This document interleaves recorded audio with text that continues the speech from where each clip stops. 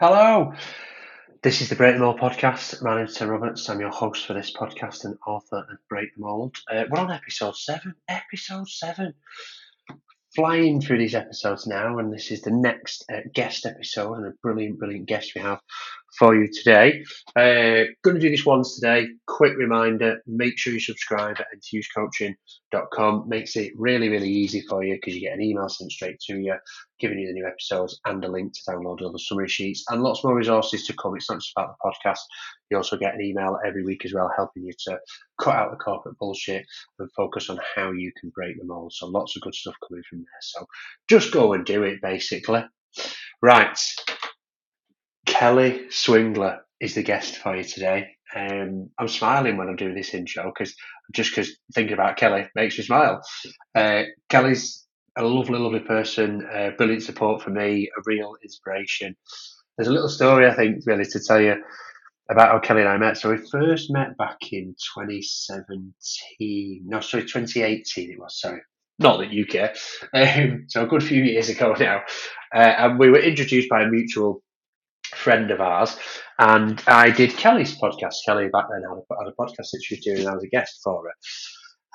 And from that podcast, we stayed in touch, and then Kelly invited me, or should I better say, challenged me to go and speak on stage at Disrupt HR London event. And I said, yeah, I'm up for that, Kelly. That'd be great. Meet you in person, lovely stuff, go have a good time in London, blah, blah, blah.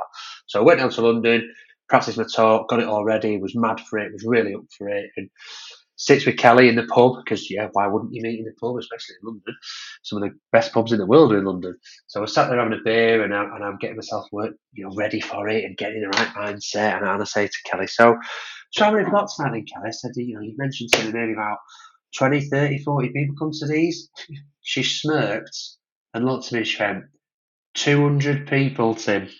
Now, this was early in my career as a public speaker. So at that time, that was one of the biggest biggest audience to me to date. And she maybe duped me into thinking it was an audience that was about a quarter of that size. So we were laughing about that. And then we went over to the venue and got prepared for it and everything else like that. And Kelly has the video of this, and the video is online as well. This is the event where I famously tripped over on stage and cut the feed to the screen. Yes, in front of 200 people. I know what I always remember, and you can hear it on the video actually, is Kelly's voice out of all those people. I'll say laughing with me rather than at me. And everybody in the room was supportive because it was a horrendously embarrassing moment for me. All I can remember is Kelly's voice in the crowd, just shouting, encouraging, laughing, and just being Kelly. And, for somebody who has literally just died on stage and literally just embarrassed themselves, what a great thing to hear, because at that moment I wanted the world to open up and swallow me. And all I could hear was Kelly's brilliant voice just telling me to keep going, really encouraged me and helping me to overcome the embarrassment. So, yeah, a little bit about how I met Kelly. And then we stayed in touch since then, and she's just an absolute superstar for me. She inspires so many people. So Kelly's an executive coach, she's an inspirational speaker and author. She's really passionate about helping people to prevent burnout. This is something that Kelly's experienced herself, and she talks very openly about it and really helps her coaching clients to make sure that they don't fall into that burnout trap that she can recognise that she did herself previously. She helps leaders all over the world. She does a lot of work in person, a lot of work online, runs her own big events, speaks at big conferences. Go and check out her books on Amazon. One of the big things about Kelly is that she just wants people to succeed, and in particular succeed without giving up their career or jeopardising their well-being. She's really learned that leading from the core is the key to our success. And those words, leading from the core and being core-led, is something that Kelly talks about throughout this interview. And that's one of the things I'd ask you to pay particular attention to and think about what that means to you. So throughout this interview, just really think about, what does it mean to you to be core-led? What does it mean to you to really lead from your core and make sure that that's where you're leading from? And in particular, leading as you are and not by who you are not. So not trying to live up to the title or the perceived success and all the materialistic things that comes with that. And Kelly talks about that herself, really focusing on, this is who I am, this is me, and that's how I'm going to lead myself and others. I think a big thing to listen out to this is just Kelly being Kelly, and please don't take that as a throwaway comment. Please don't take that as something not to pay attention to. Because to me, if you're not inspired by this interview, then you're listening to the wrong podcast. You're in the wrong place. This is a guest who's just being themselves.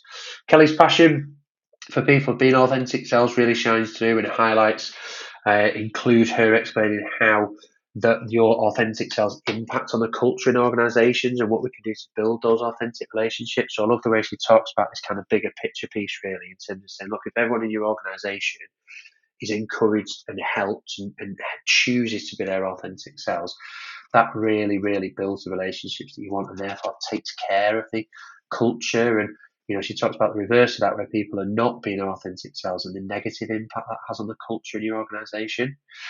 She really draws from her own experiences, not just from theory or just what her opinion is. This is somebody talking from the heart, sharing her own experiences, which has really taught Kelly the value of authenticity. So she's not afraid to talk about her vulnerabilities, not afraid to talk about where she's made mistakes. So really, again, pay attention to that, because actually I think what Kelly role models is we can learn so much from our mistakes. And whether that's a mistake where it's perceived as a failure or not doing something we set out to do, or just the mistakes in terms of how we've behaved, and thinking about that and relating it to you, to think about how that really shows the value of authenticity for you, learning from those experiences. And finally, something I'd really encourage you to pay attention to is Kelly calling out the bullshit in leadership development. We had a really, really good conversation about this, and particularly for those of you leaders listening to this, or people who work in leadership development, like anything, there's a lot of bullshit in podcasts. Just like anything, there's loads of bullshit floating around in leadership development. And me and Kelly have a conversation about that, and I think she calls it out in one of the best ways I've ever heard. And when you pay attention to that and allow yourself to take a step back and go, yeah, actually, some of that is bullshit, because if we're seeing it, other people are seeing it. And surely the point of leadership development is to be authentic, is so that people can do something with it and feel confident and empowered. So really listen to that in terms of paying attention to or calling out that bullshit. It'll really help you to get clarity on what truly helps leaders and yourselves to be comfortable in just being yourselves. On that note, I don't think that can be set up in any better way, really. So time for me to shut up, time for you to enjoy listening to Kelly Swingler. I'll see you at the end, where I'll ask you some questions and help you think about what are you going to do about listening to this podcast.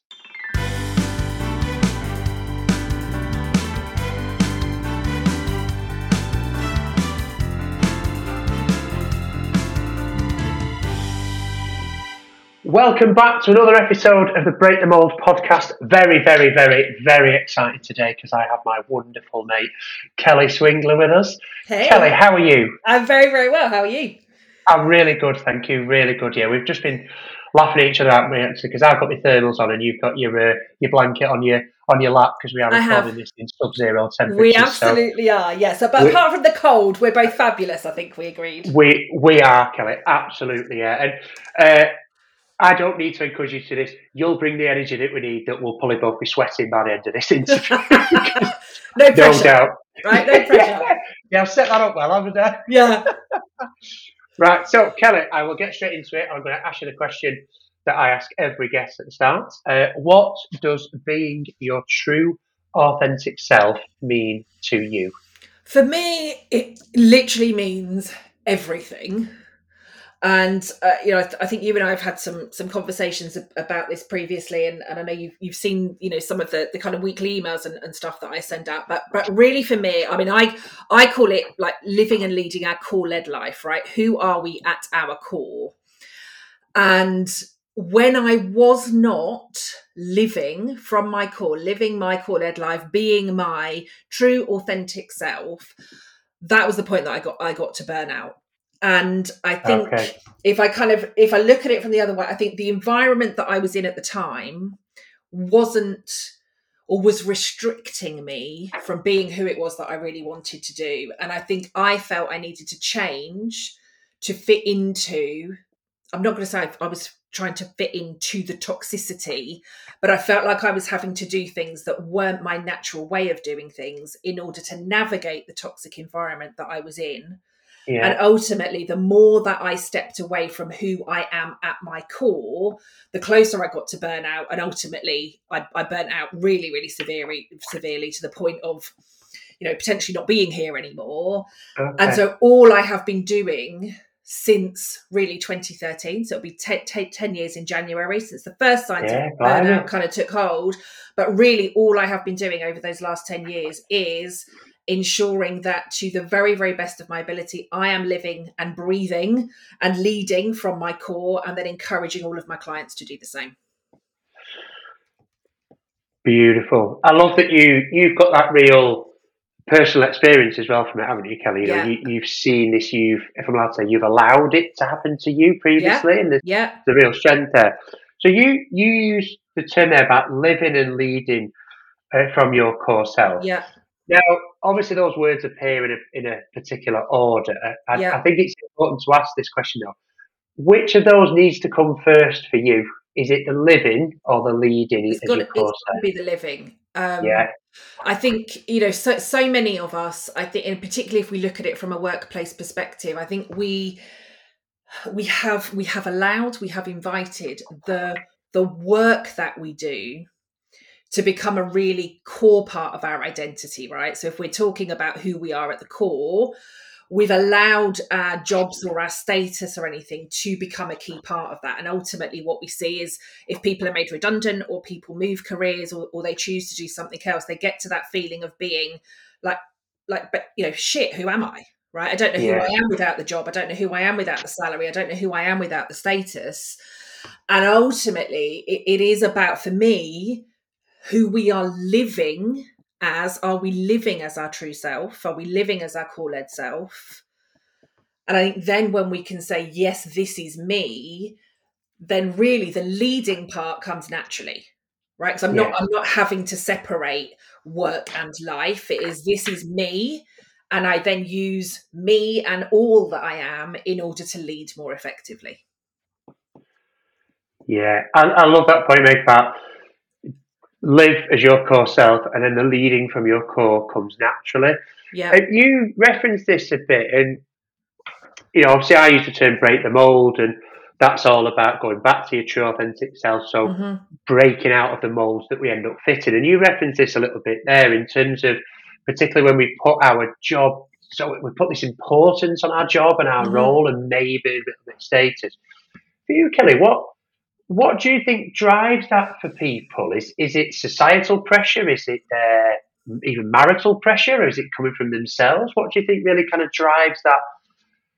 Well, that determination almost to put our jobs first. I think it's a mix of things, isn't it? And I think even if we, I mean, I don't, I know they don't do this in schools in the same way that they used to, but I think you and I, right, are both of an age where Yes. we would have been speaking to, like, you know, career guidance people, right, from like the age of like 13 at school. Crikey, yeah. And you sit in a room, but we get asked from a really young age, don't we? I'm sure you've had conversations with your daughters, as I did with my sons. You know, when they get to, you know, they're 4 or 5 years old, what do you want to be when you grow up? And we Yeah. focus all of it on job titles, right? What do you want to be? And really what we're saying is, what do you want to do for a job? Yeah. And then we, you know, as I said, you and I will have spoken to careers counsellors that will have looked at our grades and said, well, I think you need to follow this route, or I think you need to follow this route. And we could choose to ignore them or not. But really, from a very, very young age, the focus is on, what do you want to do, right? What's the job that you want? How are you going to get there? How are you going to make it happen? And so I think some of that comes from societal, but I think we've also attached success to a job title, right? Success looks like Yeah. climbing the ladder and getting to the top of the ladder. Success looks like having the detached house with however many cars you want on the driveway. Success looks like a certain salary level. And so lots of us have been chasing that. And so, you know, we assume that those that aren't climbing the ladder, or that have made different choices, or gone down different paths, I think we tend to look at them as like they're unsuccessful people. And actually maybe they've just chosen a different path, Yeah. or done something very different. But I do think we ingrain it from a very young age. And then it really becomes a part of us, right? You are a coach, you are a facilitator, you are a Yeah. speaker. You know, you were very much in the L&D space. I was very much, you know, kind of HR director. And that's pretty much how we, you know, even at dinner parties when we're socializing or at the pub or whatever, right? Oh, what do you do? Oh, I'm an HR director. And I used to get all of the eye roll, you know, when I was in, you know, so you just hire and fire people all day, right? Oh, you know, HR police. And I'm like, fuck off, Yeah. right? That's not who I am. That may be what I do as my job, but you can't just dismiss me and then take the piss out of me for the next 2 hours. Cause it's like, oh, HR, police, HR. I'm like, come on, there's a much more, but that's how we start to relate to people, and we make judgments of people in that moment. As soon as we say, oh, I'm an HR director, or I'm a coach, or I'm a facilitator, or I'm a keynote speaker, we instantly make that judgment based on what somebody does. And yet for a lot of us, we do attach that to our identity of this is who I am. And it's not. It is just something that we do. And I would hope, based on some of our skills or talents or who we are at our core, it's not always the case. But I'd hope in a lot of cases that we are doing stuff that is aligned to who we are at our core. Yeah. Just to allow us to kind of create more of that happiness and ease in our lives. Yeah, I think that's so important. Align what you do with your core. That's certainly from my experience, it's so powerful to be able to do that. And you're right about the career guidance. I remember relatively early on at high school, I sat down with one of the teachers that was also career guidance, and she asked me that question. So what do you want to do when you leave school? And I maybe quite cockily said, I want to play for Man United, miss. And she literally turned she said, well, that's never going to happen, is it, Tim? And it was, all right, she was probably right. Because I wasn't great. But she didn't have to shatter those dreams for you there and then, right? There was just no conversation. It was just like, well, that's never going to happen. Let's go and talk to you over here about vocation. And you're right, and the status thing, I know since I've been working for myself, it's almost this bit of, oh, well, if he keeps working for himself for a couple of years, that means success. And I literally get some of my friends asking me, so you're going to move house then? When are you getting a new car? Yeah. Oh, what holiday are you going on? Because you must be doing all right for yourself. You've got a book out, and I feel like you said before, but like, fuck off. That's not why I do it. Yeah. And it's that bit of, that's what people perceive it as, and we don't ask, do we? What is actually the driver for you? And so let me ask you, Kelly, because that bit, I think it's a brilliant example around the career guidance. And then, like you say, we get into a role, which might be a choice. There might be something we really want to do. Yet the reality is, the first 10 or 15 years of your career, how can you really know what you want to do? There's lots of lawyers and well-paid lawyers, doctors, pilots out there that are saying, I want to do something else. Yeah. And we don't really get encouraged by employers to think about our core and what that means to us. So from a listener point of view, maybe just share, how can they break that? How can they, with themselves, start to really uncover their core, start to really be able to go, actually, this is the mold I need to break into, and actually this is how I can find what's at my core and what makes me happy. Yeah, I mean, I tend to start all of my coaching relationships, even all of my workshops, really, and even a lot of my talks. I start with the question, who are you? So literally sitting with the question, who are you? And a lot of what we'll come up with will be, I'm going to say superficial, and I don't mean superficial, because some of these roles are very important. But I think, we usually start with, hi, I'm Tim. This is how old I am. I'm a husband. I'm a dad. This is kind of what I do. But the longer that we can sit with that question, the deeper we can get, right? So we can then start to unpick your values, right? Your core values, your core beliefs, your core strengths, the things that really frustrate you and piss you off that you'd like to see changed in the world. So we can kind of start from there.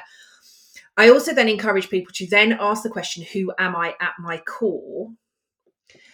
And another really important question within that is also, who am I not? Okay. And if I kind of give you some examples of that, my very, very first coaching client, my first official coaching client, when I was still in corporate at the time, but I just passed my kind of exec coaching qualification. Yeah. And the very, very first client that I had was a CFO, so a chief finance officer for a global charity. And she had approached me. We were working together because she wanted to improve the relationship with the CEO within this global charity. All I heard her say throughout the first maybe half an hour of our coaching session, and I could still tell you where we were sat. We were at St Pancras Hotel, sat in the lobby in London. I can visualize the whole session. Yeah. But for about the kind of first 20 minutes, half an hour of this, all she kept saying was kind of every other thing was, I'm a worrier, I'm a worrier, I'm a worrier.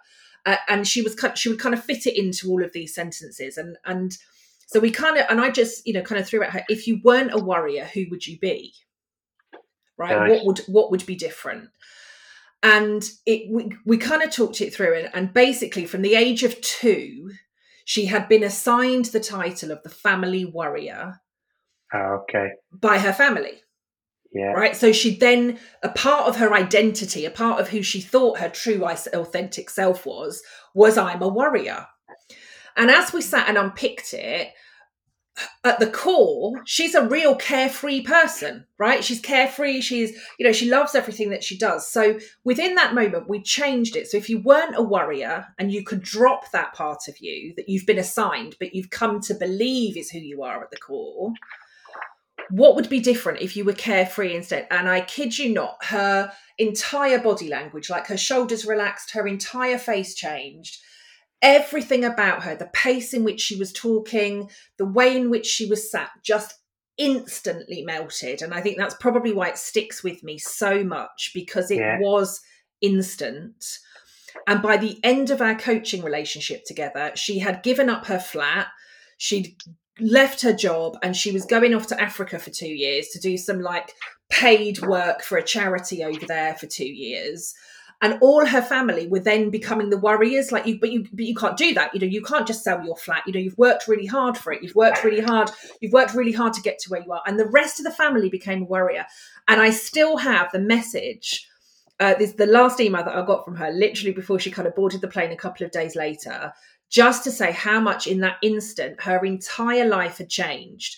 And so the who are you not for her, she wasn't a warrior.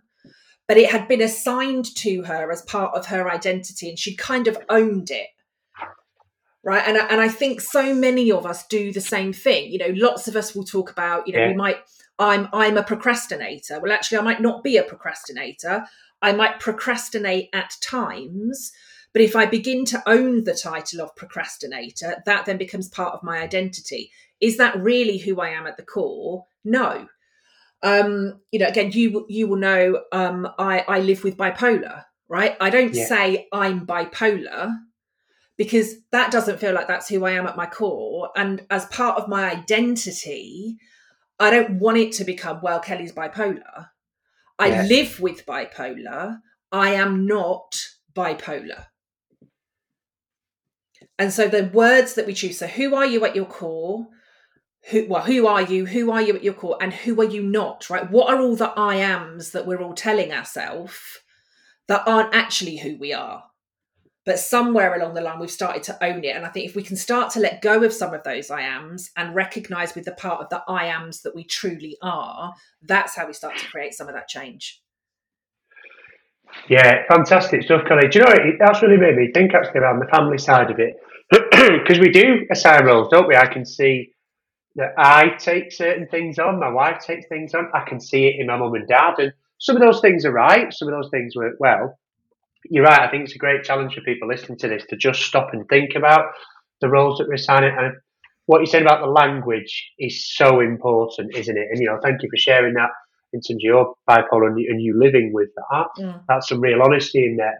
And you're right, it is about the language and, how we assign those things to us. Mm. Yeah. In our introduction, actually, you asked me about how I am, and I chose to answer. I said, I'm really good, I'm flying. And being really honest, that's because for a lot of the last 6 months, I've been answering that with, I'm really busy, I'm really busy. Mm-hmm. And I am busy, yet even if I say it, I'm really busy, instead of I'm really good and I'm flying, it's a totally different message internally. Yeah. Saying I'm really busy makes me feel really busy. And then as soon as I get another email, as soon as I get another phone call or get an ask for another piece of work, it feels too much. Yeah. Whereas you're right, it's just choosing the words that we assign to ourselves, isn't it? Yeah. Thank you, Kelly. That's been brilliant. Now, I want to ask you, you've alluded to some of your coaching work there, and you and I work with a lot of leaders, a lot of teams, and this is an important part of the context for this podcast because we're all part of that team, and many of us, particularly people who listen to this podcast, ultimately are leaders. So let's just think about that particular context. I just want to ask you, why does authenticity matter so much to leaders and teams? How does it help them when they put that at the heart of themselves and the team that they work in? I suppose I want to come back to what I said at the beginning when you asked me, kind of what does being my true self means. For me, authenticity in leaders and in teams, in all of us as people, right? And again, I'll say it from a core-led perspective, right? For all of us to be core-led, living and leading from our core, I think that fundamentally that's the essence of everything, right? I know Simon Sinek is a big fan of, kind of start with why. And I know there's now lots of, many people out there that are like, I don't have a purpose, right? I don't know my why, and they're feeling really lost with everything. I really encourage everybody to start with who, and who am I? Who am I at my core? Yeah. So I want to encourage everybody to start with who. But I think when we talk about authenticity, and you will have seen the same, I have seen frameworks and definitions of what an authentic leader looks like, and looked at those frameworks and thought, well, that doesn't actually say what I can do. And it talks very much about, how we all need to be extroverted and, certain things that we need to do rather than what it is that we need to be. Yeah. I'm a huge introvert. So actually, if you look at some of those things on the framework, automatically you can rule me out of being an authentic leader because I don't tick some of those things on the box. But actually, if I can be really clear on this is me, this is who I am, this is what you're going to get, and this is how I lead, for me, that makes me an authentic leader. And I think what we try to do around authenticity, particularly, and again, I know you talk about this a lot in the book, right? We teach a lot of people how to all do exactly the same thing, right? This is what a leader looks like in every single organization. You all have to fit this framework and tick this box. And if you can tick all of these things, then we're going to say that you're like a fucking fantastic leader that can take everything forwards. And you and I are looking at it thinking, well, that's not Tim's natural style. So if Tim starts to do that, it's all going to go to shit. That's not Kelly's natural style. So if Kelly starts to do that, it's all going to go. And I think we really need to, again, strip a lot of that back. We talk a lot about, and we'll have both seen it, right? Leadership development programs, management development programs. A lot of that is around, like, what are the values of the organization? What are the behaviors of the organization? Yeah. And we say, if you're living and breathing the values and the behaviors of the organization, then you become an authentic leader. But I think what we're missing from that is, what are your core values, Tim? And how can we pull more of those out of you in order to help you be more of an authentic leader? What are your core beliefs and core behaviours? And how can we pull more out of you for you to be an authentic leader? Looking at how your values, strengths, beliefs, all of that kind of stuff match or map the values and behaviours of the organisation. But it's like we forget the people part of it, right? It's like, well, I don't really care about your strengths, Tim, because these are the behaviours of the organisation. And if you tick all of these boxes, then you are authentic. I think the bit that we're missing is, what is it? And you say, and you've got your hashtag and everything, haven't you? Right? It always starts with you. Yes. That's the part that we need to be starting with, right? Who is Tim? Who is Kelly? Who is that person over there? And as we said, for me, start with living from your core, and then it will just allow the leadership to come from it. But I think a lot of us, because we don't ask the question, who are you? Who are you at your core? Who are you not? We don't ask any of that. We just say, be your authentic self and bring your authentic self to work. And I think, again, lots of people are like, well, I don't even know who the fuck that is. Like, what is, who am I? And then we start to ask the question. And then we think, well, again, I don't know my purpose. So there's clearly something wrong with me. And then I'm feeling a bit lost. But as long as I go through this leadership, there's billions spent, right, every year on leadership and management development. Yes. Is it making any difference to the quality of leaders or managers that we're seeing? No, quite frankly, because we're focusing on the wrong bloody things, right? Kelly, obviously you are speaking to my heart right there, and do you know, I haven't set you up to say that. We believe in this. You are so right, especially around the values of the organisation. They're done with a positive intent. An organisation should have values. You're right. It's that ability, particularly within a team, to go, well, no, these are my values. This is who I am, and this is what builds trust with me. And actually, all the values on the wall and the website, great. Let's learn who we are, and then, like you say, map it back to that. Actually, align it back to that. And it's all right if the value on the office wall is not your value. That's okay. learn what your values are and then choose how you want to align it to that. Choose There what was those attitudes I and don't know behaviours who are. did it. I don't know if it was a Forbes thing or there was something done a few years ago. I cannot remember it now, but there was like a research. I'm going to say research. I don't think we call it research or survey or something. Wasn't there about company values? And basically has something like, I can't even remember the percentage, but it was high, like a really, really high. I think something like 80 something. I may be making all of this up, but a lot of the company values were all the same across pretty much every organization. Right. And you could line them all up and it didn't matter whether you were a UK leading supermarket or a giant tech firm or a bank or, a surf school, or it literally didn't matter. Pretty much all of these organizations had exactly the same values, but they didn't have the same values because all of their cultures weren't reflecting these values. The leaders weren't reflecting these values. The way, again, I was kind of taught, culture richly is three things: language, relationships, and behaviors. And obviously, if we get those three things, that's the stuff that creates the culture, not the values that you could just copy and paste for pretty much every single organization around the world. Right. So, and again, and some of the words, of course, might be this. I talk a lot about integrity. Yes. And that is a really important thing for me. But actually that basic, what that means to me is doing and saying the right thing, even when nobody else is looking. Whereas somebody else might call it, might call integrity something completely different.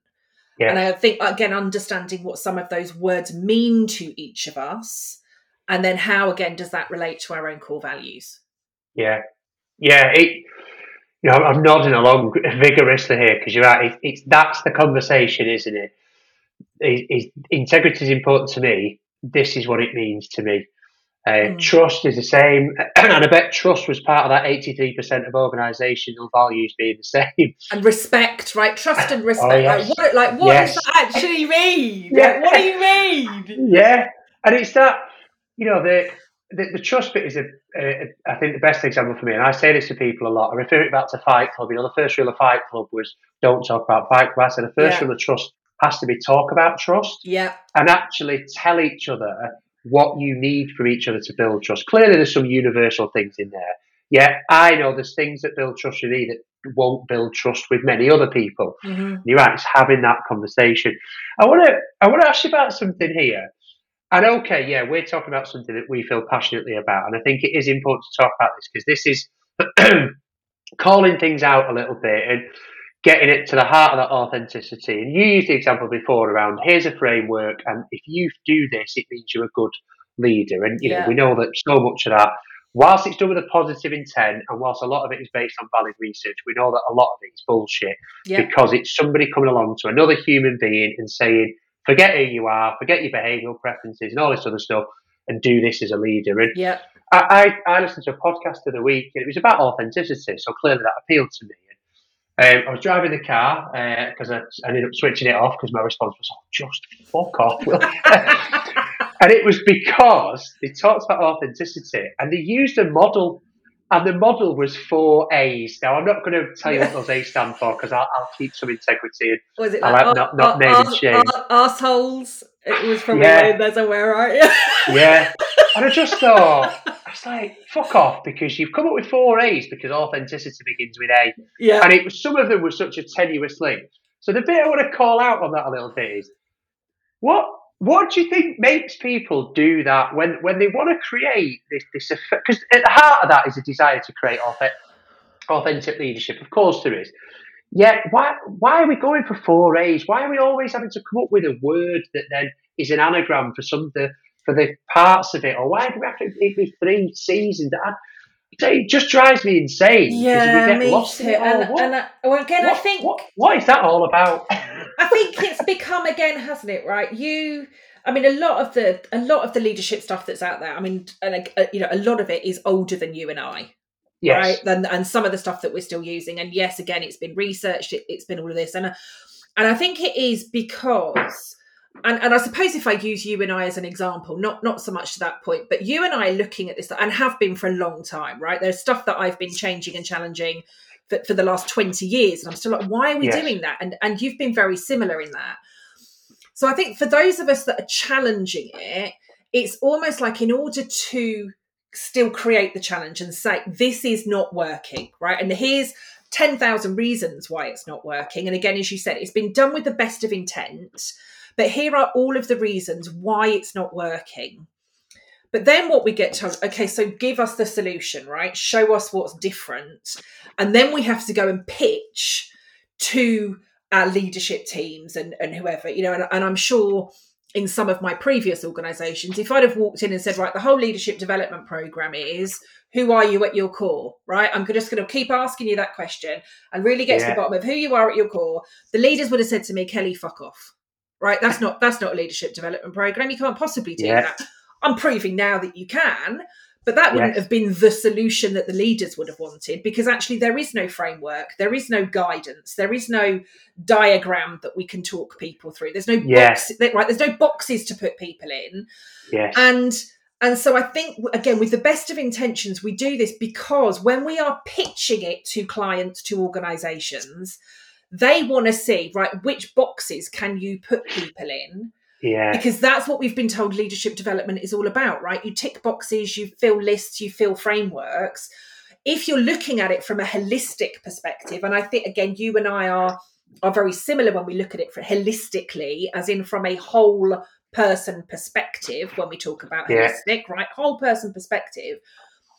But it still might be, right, there isn't a rigid framework. So I think people are coming up with it with the best of intentions because they know they have to sell a solution in order to get the buy-in for people to do that. That's ultimately what it is, because the businesses are looking for a solution. And, the 4 A's of authentic leadership, who doesn't want to buy that? Right? I know. You're rocking up going, well, it all starts with you. Right, so what's your model, Tim? We haven't really got a model. It's all about you as individual. Right, but no. We need a model, right? I can't pay for something unless we know the model and we know the outcomes. And I'm rocking up going, well, it all starts at your core. Who are you at your core? So, but what's the framework, Kelly? Well, I kind of ask these questions and then we see where we go with it. But it's not a model or a framework, and we can't put people in boxes, and we can't say, but what letter or number or colour are you based on who you are at your core? Because how can we then compare you if we don't know your letter or number or colour or whatever other thing of the alphabet it's going to be? And ultimately, that's what we want to do, right? We want to compare and say, is Tim a better leader than Kelly? Is Kelly a better leader than Tim? And how do we plug some of that gap?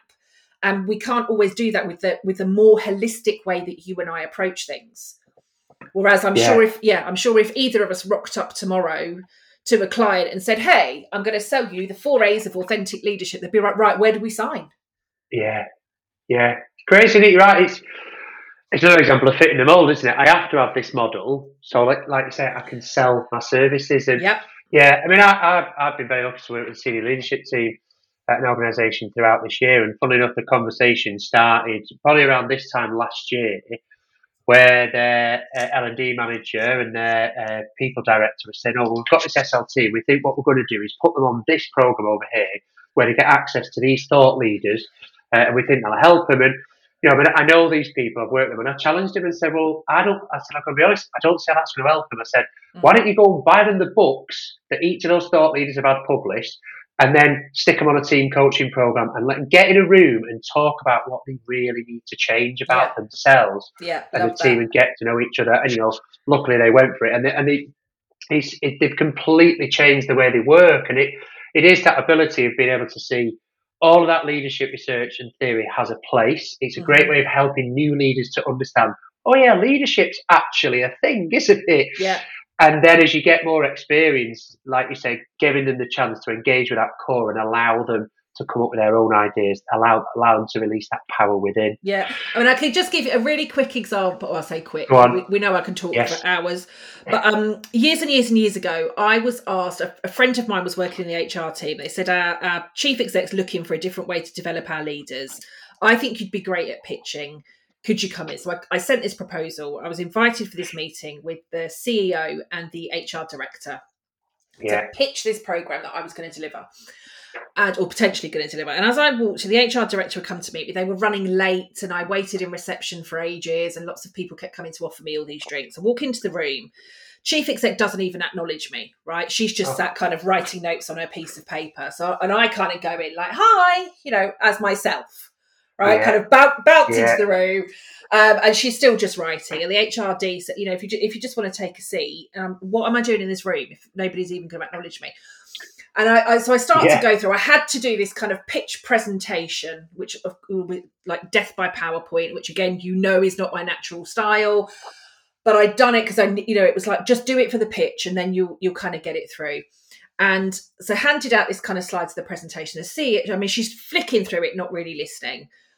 And then at the end, halfway through, she just cuts me off and she says, what do you think really makes you educated enough to deliver this program? She said, what I really need is our finance director. Our finance director spends all of his time in meetings on his phone. And so it would need to be a program that is engaging enough to get him off his phone and actually paying some attention. But then she goes on to tell me that they've spent hundreds of thousands over the last few years on leadership development. They've done qualifications at Ashridge. They've done stuff with Cambridge University. They've done stuff with business schools in America, and they've done all of this stuff. And she really was really kind of getting to me, but you need to talk us through frameworks, and you need to do this, and you need to do that. And my kind of response, I'm not being funny, but you've spent hundreds of thousands of pounds on years, and you've still got a CFO that is disrespectful enough to not engage with anybody in a meeting and sit on his phone. And I then said to her, and you couldn't even acknowledge me when I walked into the room. So in terms of frameworks and training, everything that you've done so far clearly hasn't got you to the point where you need to be. Ultimately, you wouldn't be looking for anything else. Yeah. The meeting quickly finished after that. She wasn't kind of happy with it, and I never got any feedback. Didn't get anything at all. But I thought that's a prime example. Just because you've bought this leadership program from a really prestigious business school, it's not made the slightest bit of difference to how you're operating as a leadership team. It's not made you any more respectful or aware or observant. It's not given you any additional emotional intelligence. It's not even got you to the point of acknowledging somebody when they walk in the room.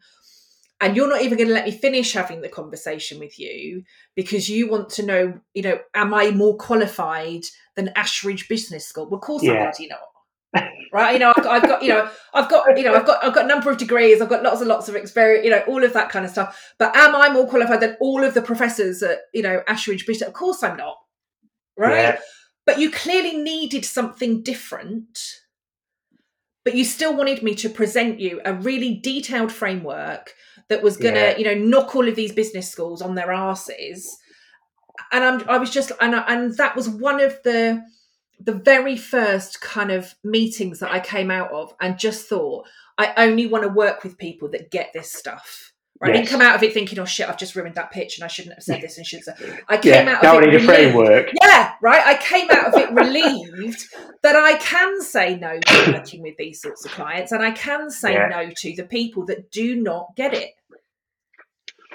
Yeah, it's fabulous. And what I love about that, Kelly, is I can imagine you in that situation, and I can truly imagine you giving her that feedback and challenging it. And you're right, it needs to be done, doesn't it? And there's a fascinating thing that that I think that's showing us is that bit of really they're asking for the thing that they already know won't work, and it's that brilliant thing, isn't it? That actually, if we're honest with ourselves, and that comes with authenticity. If I'm going to get somebody else to pitch, maybe I should look back at all these things we've done before, look at what's been at the heart of that, and then go for something different. Yeah. It's fascinating, isn't it? And you've teed this up beautifully, actually, because now I don't know those people you've just talked about, yet some of the behaviours just described, for me, they would fall into the dickhead category. Oh, yeah. And I'm asking this question on every podcast, and I'm saying the same thing before I ask it, because I know some people can feel that I'm being judgmental when I refer to people as dickheads, and I am not, absolutely not. What I mean by a dickhead is particularly a leader whose attitudes and behaviours are irritating to others. Mm-hmm. They lack self-awareness and they show no integrity. For me, that's the dickhead. And it's important to raise it within these podcasts because we can all show some of that sometimes. We've all been a dickhead at some point. Ask my wife, she'll regale you with lots of things. She's got a list of them, right? Yeah, you're not kidding, yeah. She brings it out every time I say, what do you want for Christmas? But to be fair, some people I've worked with would also have a list of Tim being a dickhead. So we know that we can do it. I think the key is the awareness, important part of that, and then choosing the things that help us to not be. And that's the question that I'm asking, particularly people listening to this. And this is definitely you drawing on your experience of this, Kelly. The question is, how can our audience stop themselves from being a dickhead? I've got like images of all of the dickheads that I've ever come across in my career. The rogues gallery. Yeah, they're all kind of lining up. I think for me, some of like the biggest dickheads that I have seen or encountered throughout my career are. I'm trying to think of the kind of commonalities between them. I think one is definitely like just when you try to overcomplicate everything.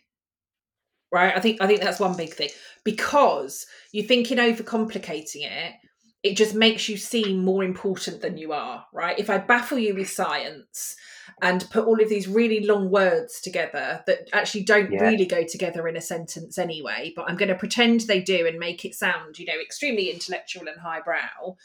I think for me, and that probably sounds like a really weird example, but I think if we cannot relate to people in the simplest terms to make it really clear what it is that we expect of them, I think that's an issue.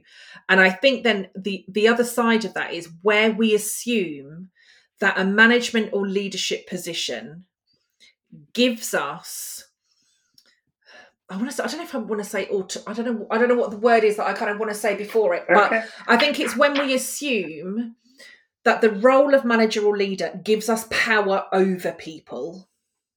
Yeah. And therefore, so for me, I talk a lot about empowerment, and empowerment for me is really giving power to others. Yeah. I think a lot of other people assume that it means having power over others. So actually, creating that fear culture, just lauding it, well, I'm the manager and you're going to do as I tell you. I'm the leader and you're going to do as I tell you. So I think for me, it's those that that just think the role or the title gives them power over others instead of recognizing that it's a really key element of giving power to others. Yeah, I love the way you spin that. Yeah, give power to others. Yeah, and it happens, doesn't it?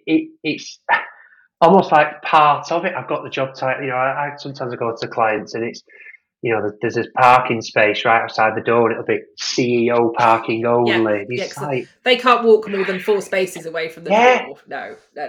It's just like that just creates that power, doesn't it?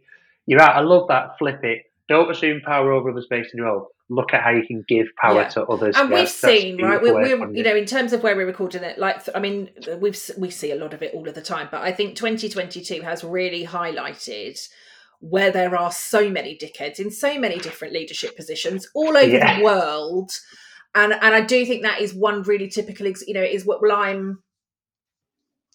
Whatever my status, I don't want to kind of get into politics with it, but I'm a political leader and therefore do as I say, not as I do. I'm a CEO of a big tech company, therefore do as I say, not as I do. And I do think we've seen a lot more, I think, particularly in the news over recent months, of varying different CEOs in varying different organizations or institutes, all of that sort of stuff, where I think they definitely believe that it is about having power over others. Yeah. Yeah, I mean, I've seen that firsthand in some organisations where it's about getting competitive with each other, and yes, it's good to have an element of competitiveness. You've got to channel it in the right way. Whereas too often it's, I go to this meeting and I will throw you under the bus because I don't want the bollocking off the big boss. So I'll tell everybody Tim's not done this. Tim's team are crap. And actually, if you think that, why don't you tell Tim before the meeting and agree how you're going to communicate it? Because actually, if you say that about one of your peers, you look a dickhead. Wouldn't that be wonderful, right? I know. If we had open and honest communication before we threw people under the bus, oh my God, that would be life-changing. I think we've got to aim for it, haven't we, Kelly? I mean, if we don't, then no book is going to. But again, it's just one of the simple things, right? And and we don't do it because we do assume that we can command that control over other people, and we automatically, so in that example that you've just given, the assumption is that if I throw you under the bus, Yeah. I am literally squashing you, which by default means I have more power, I am in more control. And for those of us that see that as happening, it's like, well, like, no, you're squashing yourself under the bus Yeah. and actually giving more control to Tim to say, well, you were a bit of a dickhead there, mate, weren't you? Yes. Yeah, you're right. Give that feedback, accept the feedback. I mean, on one of the earlier episodes of the podcast, it was Jules talked about, people now will not accept crap leadership. And I think it's important to repeat that, because particularly for leaders listening to this, less and less people will accept that now. We used the example of the whole Twitter thing recently, that the Yeah. email that gets sent internally in Twitter suddenly appears online, and it's that Yeah. bit of, you used to talk to your mates about it down the pub or go home and tell your wife. Now it's on social media. Yeah. Now everybody knows what goes on in those organisations when an example of crap leadership is demonstrated. Yeah, So yeah, absolutely. that awareness is even more important. Now, you referenced these words before, Kelly, because the question I'm going to ask you now, and then we'll take it into the final three questions that I ask every guest. You referenced before, you're right, I use the words, and my hashtag is "It always starts with you." Mm-hmm. So what I want to ask you, Kelly, is why must it always start with you?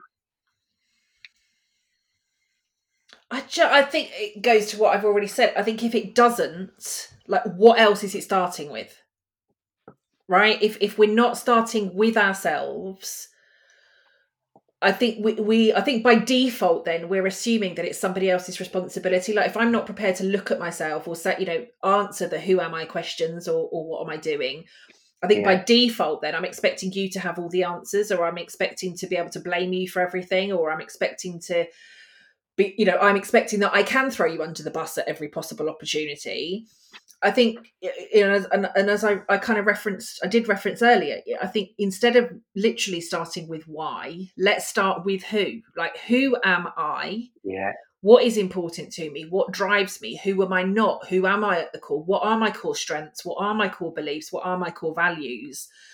Because again, I think a lot of the time, particularly I think when it comes to like boundary setting, I talk a lot about boundaries with my clients, and I can get really frustrated if you overstep one of my boundaries, right? But if I haven't communicated to you that that's a boundary in the first place, how do you know that you've overstepped it? And if you then overstep it and I then give in, it wasn't a boundary in the first place. And I think a lot of us in business, in leadership, even in our families, with our friends, we don't communicate a lot of that stuff. I blame you for overstepping the boundary, but the boundary had to start with me. I blame yeah, you for encroaching in my personal time or my non-negotiable time out, but actually that has to start with me. I can blame you for the lack of my career development, but it has to start with me. yeah. I like that, and again, love the way you flipped it. You're right. It's very easy for us to blame others when boundaries are overstepped, and you're right. It's that ability to take a step back and go, "Have I made those boundaries clear? Yeah, Have I had that conversation?" yeah. Because I might then be blaming or possibly attacking somebody Mm-hmm. for something that they've got no idea that was going to be a problem for me. Yeah, Yeah, and it's like you said, you were talking about your kind of wife and the Christmas list, right? And I'm sure my other half has got a list of me, so I'm sure I have a list on him.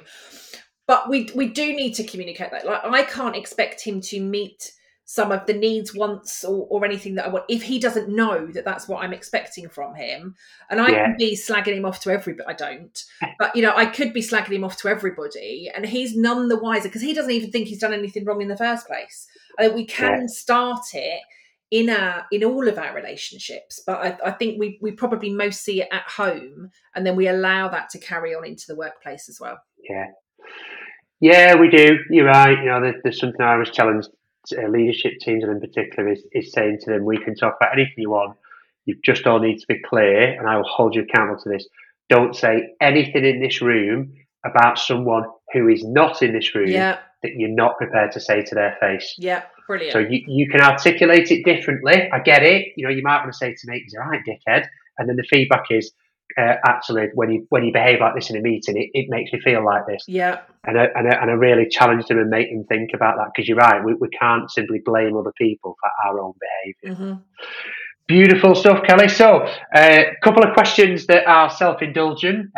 This is because if I want more people to read more books, and let's make sure we talk about your books before we finish as well, Thanks. and also some music as well. So, Kelly, what is a book that everyone must read and why? Well, obviously mine and yours. Obviously. That definitely goes without saying.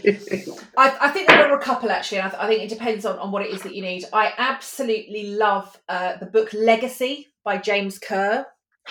Yes. If people aren't familiar with that one, so it's basically a story about the All Blacks rugby team. Some phenomenal stuff from there from a leadership perspective. I absolutely love Untamed by Glennon Doyle, Oh, yes. which became the Yeah. kind of war cry for women and men all around the world, Yes. starting at the beginning of the pandemic. So I definitely go for those. And anything Brené Brown, like anything Brené Brown. You should have that collection on your nightstands, or Yeah. everybody. But yeah, anything Brené Brown. I think they would be my, three of my top. I think anything by Brené Brown is a great recommendation. Yes, anything Uh, Brené Brown. But do start if you have never come across Brené Brown or read any of them. Definitely start with The Gifts of Imperfection okay, yeah, yeah. before I think you go on to any of the others. I think that really sets the kind of tone for the rest of them. Yeah, and I loved Untamed by Glennon Doyle. Surprised me quite a lot. It's Yeah, amazing. yeah, it is. It really, really is. And I think, like you say, it's relevant for both men and women without any Yeah, question. yeah. And Legacy, yeah, by James Kerr. Anyone who liked the conversation about dickheads will definitely like that book because one Yes, of the rules there is absolutely. no Yeah, dickheads allowed. And Kelly, your latest book is out now, isn't it? In it terms of is. Mind the Gap. It is. And Yeah, that yeah. brings to life a lot of what we talked about, doesn't it? Yeah, absolutely. So yes, Mind the Gap. So it's a story of burnout, breakthrough, and beyond. It's a book I didn't want to write. Right, I wanted to be writing something Okay. that was much more. I want to say kind of much more positive and much more change focused, right? Maybe talking about some of the stuff that we've been talking about today. That's the book that I really wanted to write. So that's already in progress.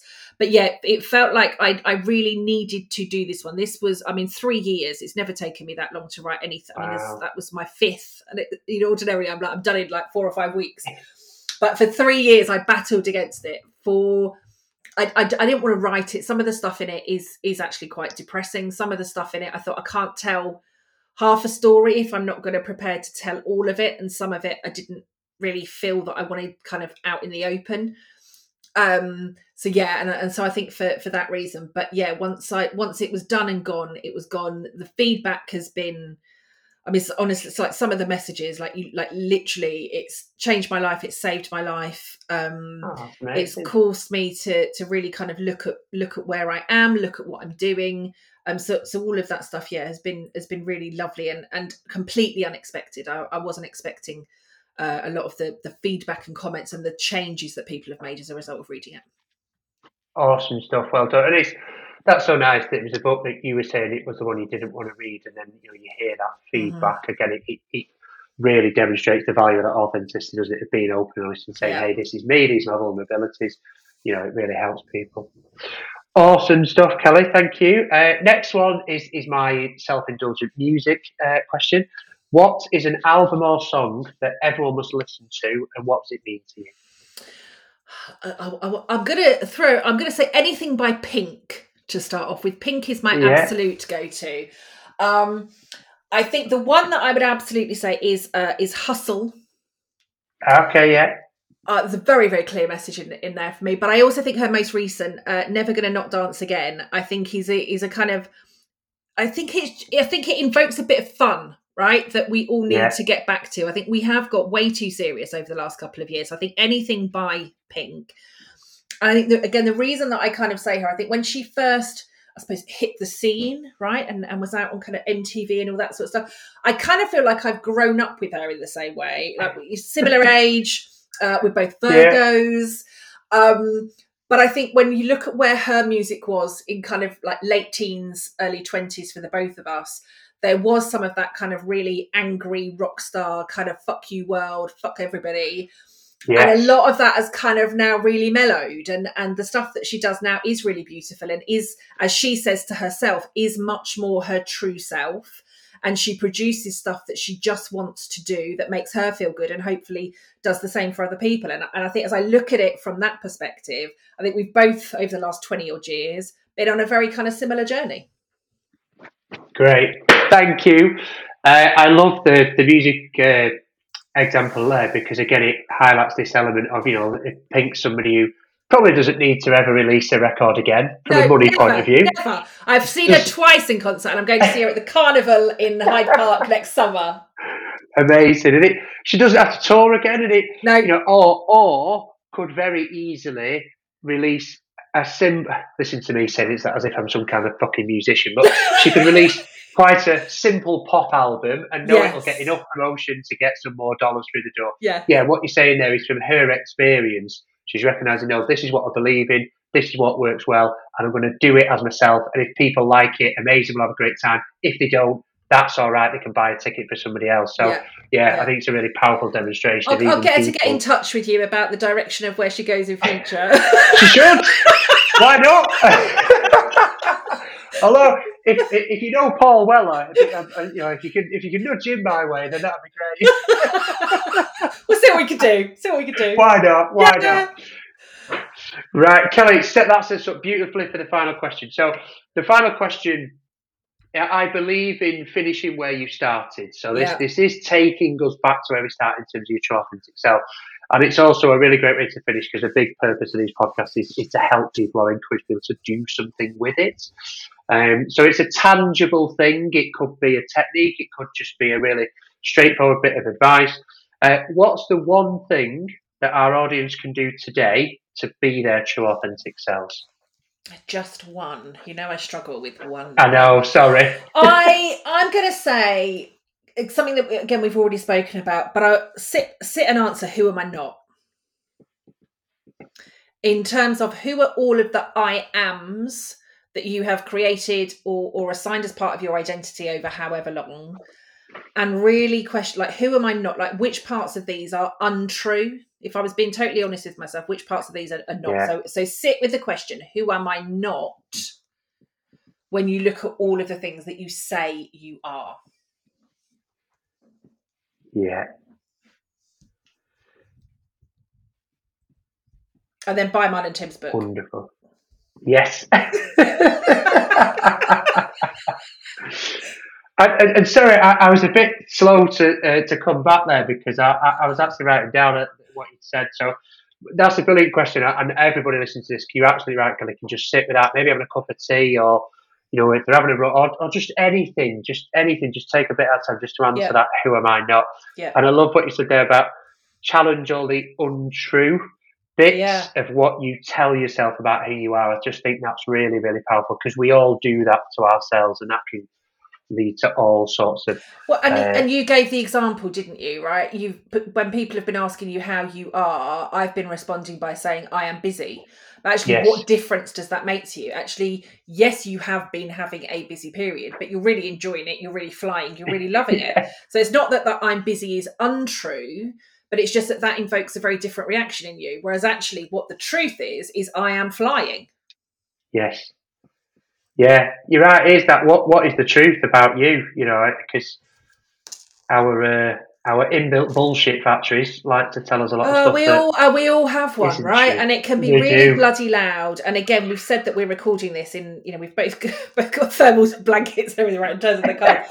But isn't this the time of year where the bullshitometers come out even more to tell us all of the stuff that we should be feeling or doing, or how bad we should be feeling, or how shit we are because we haven't achieved everything, and they go into overload. Shut them up. Just shut them up. They do. Do you know what? Obviously, Elon Musk will listen to this podcast. Obviously, it's going to be top of his list. And he's going to give it a 5-star rating. Now, I probably don't want him in particular to listen to it, but I'm using him as an example because I think you're right about this time of year. So one of the things I would say to people at Christmas is, do not look at social media on Christmas Day, because it's the worst. I mean, one, Why would you anyway? If you want to Yeah. wish somebody happy Christmas, text them or Yeah. ring them. Yeah. It's that bit of what people do now. It's almost like this journey to Christmas, isn't it? Especially Yeah. parents. Oh, we're doing this on Christmas Eve. Look at us in our matching pajamas. Look at us putting the reindeer food out. Look at all the presents. Look at how happy my kids are. Look at my dinner. You just enjoy it. Yeah, I say to people, don't look at it, especially on Christmas Day, because then that is the bit of the comparison comes out. And, oh, we didn't do this, or you haven't bought me this jewellery, or and it's just like, who gives a shit? Look at Yeah. what's in front of you. Look at who's around you, and just enjoy the day with them. And the only reason I mention Elon Musk is I would love if everybody who runs social media just said, you won't be able to post anything for 24 hours around the world. In your time zone, you will not be able to post anything during Wouldn't that be Christmas Day. lovely? I appreciate in many cultures they won't give a shit. So only the cultures that Yeah. have Christmas. Yeah. But yeah, I don't know. I just think you're right. It's this time of year when it can overrun us. And We do, and we do end go up. into comparison, and people worrying that they're not being good enough parents or partners, or they've not been able to buy the biggest tree, or the stress of it, right? Just the stress of it, like, oh my god, like I must be a failing parent because I haven't done Elf on a pissing shelf, like, but like just let it go. And it is about I know it is, it can be a very difficult time for lots and lots of people, for varying different reasons. And it's not to say that, don't enjoy yourself because you might upset somebody else or any of that. But again, I think just be present, right? With whatever it is that you're doing, be present. If you need to reach out to somebody and get help and ask for help, have a different conversation, do it. But and if you're being asked for help, be present enough to help in whatever way that person is doing so, if you can. Or signpost them to everybody else. But I just think be present. And yeah, exactly. If you're, and I've seen this like years ago, wasn't it? There was, I think it was on eBay, like by Christmas afternoon, the amount of like newly listed items, because people were already selling some of the gifts that they've been bought. And I was like you've not, like, you can't have even like let your dinner digest. And you're already selling the stuff that you don't want. Like, really? God, that's sad, isn't it? Mm. That is sad, especially if you haven't told the person who bought it. Yeah, Tim, that was a really shit jumper. It's on eBay. I know. Yeah. But oh my god, yeah, frightening. Oh, good heavens.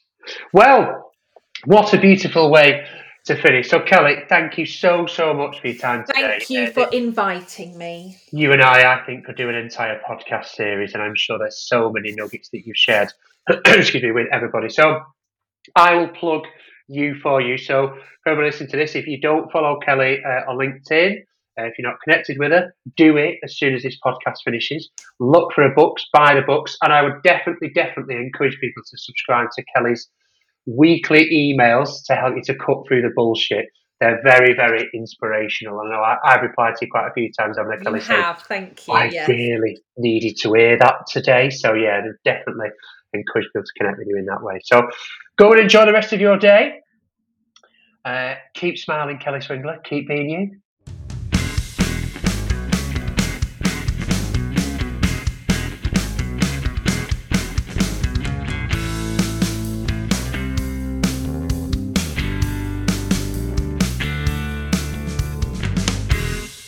Hello again. If I could afford it, the best way for us to come out of that interview with Kelly would be to be playing The Who singing Who Are You? Because that for me is the question at the heart of everything that Kelly's just talked about there, is really getting clear on who are you?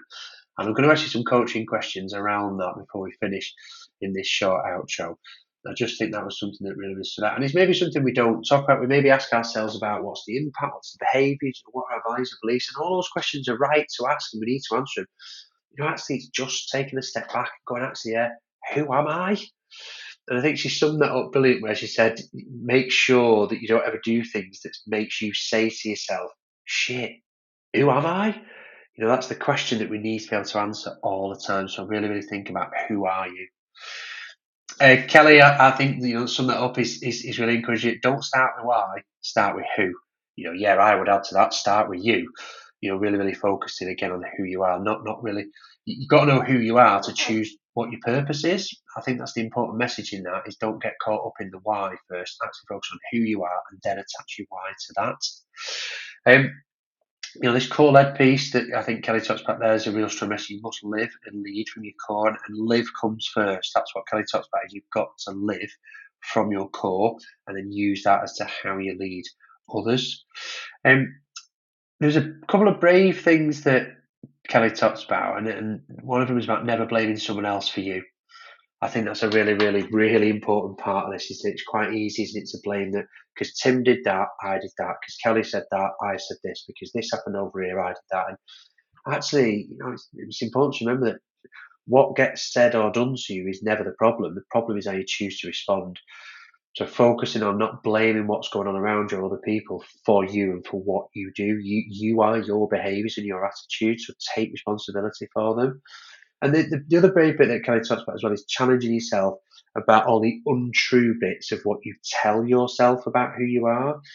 Your heart and mind will tell you all sorts of stuff, especially if you have a day that doesn't go quite well, or you maybe get frustrated because you said something to somebody, or you're worried about why did I say that, how did I react. Actually challenging yourselves about all the untrue bits of what you tell yourself about who you are and being clear on what's the true things that you want to tell yourself about you. Right, coaching questions then. So these are taken from the summary sheet. So like I said at the beginning of the podcast, make sure you subscribe, make sure you download those summary sheets to get a lot of value from this podcast and sharing them with your team as well. So some of the questions I want to ask you that are on that summary sheet, there's a lot more than the 4 or 5 I'm going to ask you. I'm going to start with those 3 that she asked about leading from your core, and that's simply, get a piece of paper out with this and write these down and then answer them under each question. So first of all, just ask, who are you? And be curious about your answer to that. Be curious about where it takes you. Then ask, who are you not?